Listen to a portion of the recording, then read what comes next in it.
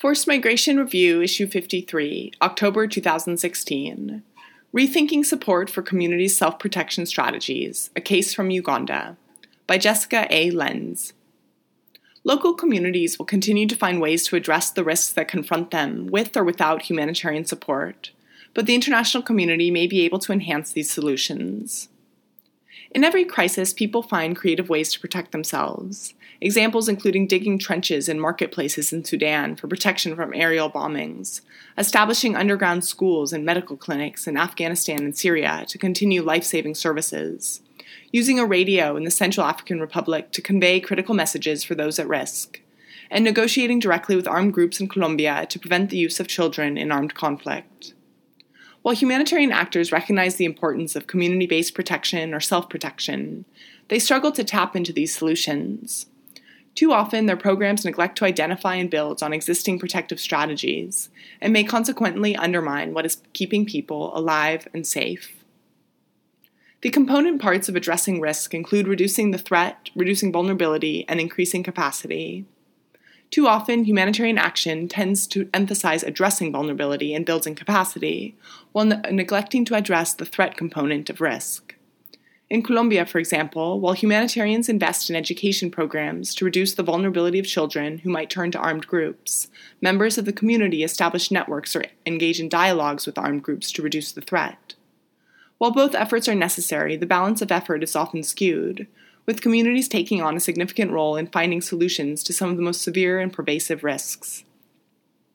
While humanitarian programs do provide life-saving support and services like shelter, food, and medical treatment, programming is not often focused on reducing or preventing exposure to the most severe risks people experience in a crisis, like abduction, sexual violence, and indiscriminate attacks. For several years, a number of NGOs have sought to strengthen humanitarian action to reduce the risk that people experience in a crisis.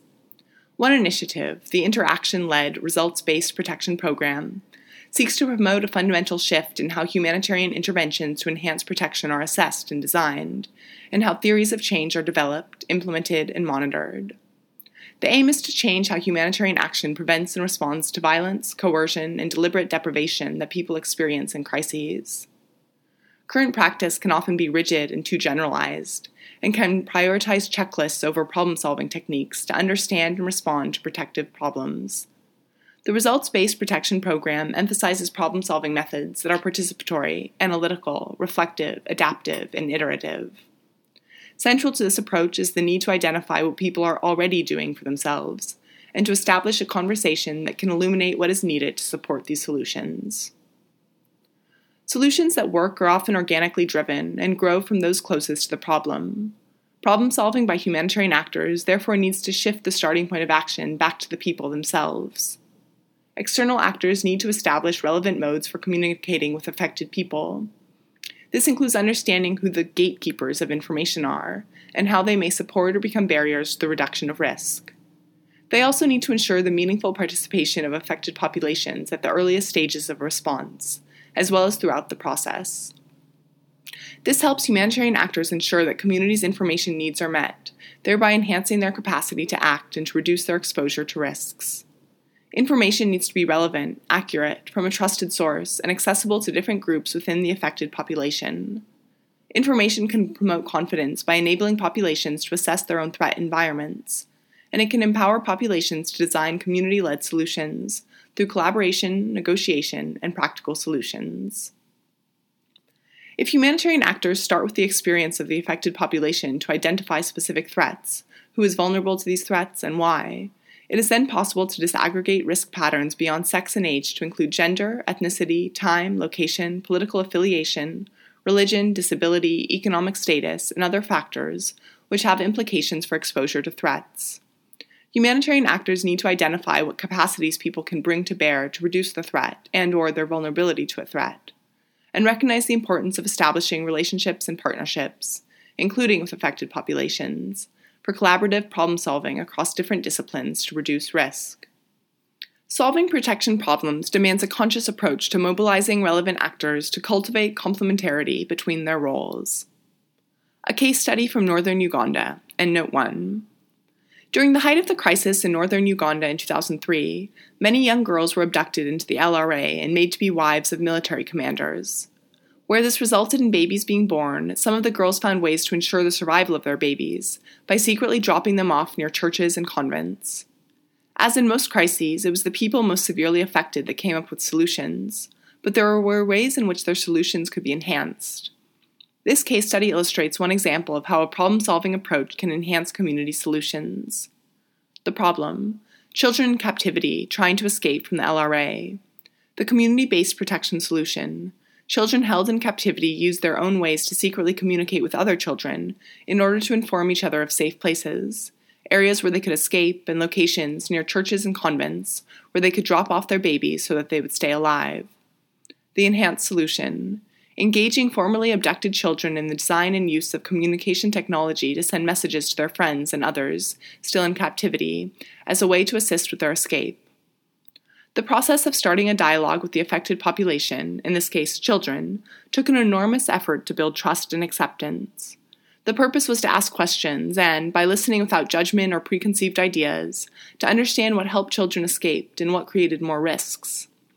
Through focus groups, one-to-one interviews by peers, and workshop-like activities, the children shared their stories, and it emerged that while in captivity, children were usually able to access radios and listen to messages coming out of local radio stations. Although many of the messages focused on asking children to return and not to fear retribution, some of the information they heard was about services and rehabilitation centers. The children said that knowing about these support services helped to motivate them to continue to find ways to escape, and to not give up hope or to fear that their communities would reject them if they did return. Through this dialogue, the children pointed out that while the radio programs were informative, they did not communicate safely where or how children could escape. Key relationships, safe locations, useful skills that children could apply, such as methods of persuasion, and forthcoming events that could be used as opportunities for escape. All these could be crafted into relevant and informative messages if done carefully. Following the dialogue, the children started organizing a radio talk show, particularly aimed at supporting children who had already returned. The aim was to provide psychosocial support and share experiences that formerly abducted children could relate to and learn from to strengthen their reintegration. There were already radio programs organized by child rights clubs that aired talks on children's rights. This new effort was to expand on these initiatives and to engage formerly abducted children as guest speakers.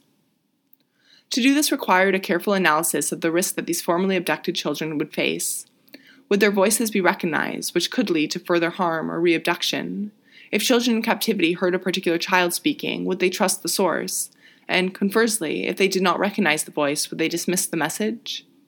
If the voice was recognized by the community members, would that expose them to stigmatization? Analyzing these risks with the children allowed each child to make an informed decision about whether or not they would participate in this form of communication. When the child rights radio programs aired, the children were able to share their experiences and provide critical messages for children who had already escaped. In doing so, however, they knew children in captivity were likely to be listening to these radio shows, and so they crafted messages that a child in captivity could pick up on and relate to, identifying skills they could use, and sharing information about locations that were deemed safe places for escape and where support could be easily accessed.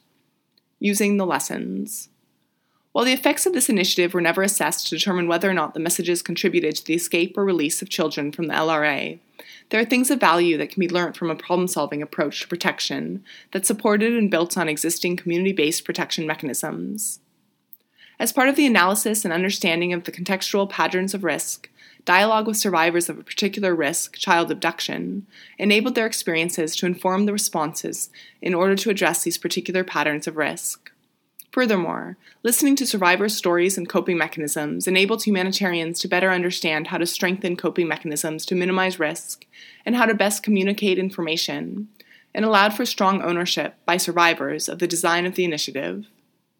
Engaging locally owned media sources that were used by the community and the children in the LRA, and building on already existing communication channels accepted by the community, was important not only in delivering the messages but to enhance the possibility of continuity. And analyzing the protection risks and ethical considerations with the affected population was critical to enhancing the likelihood that the initiative would promote protection and be sustainable. Community-based protection is not new. People will continue to find solutions with or without humanitarian support, but the international community can enhance these solutions. By adopting methods that promote listening, engaging in meaningful ways, and analyzing the problem starting from the perspective of the affected population, we can recalibrate our thinking and redesign our approach to more effectively support a community's protection strategies.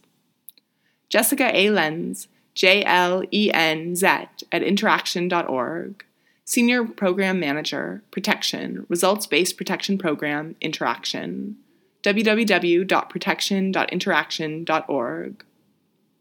Endnotes. Endnote 1.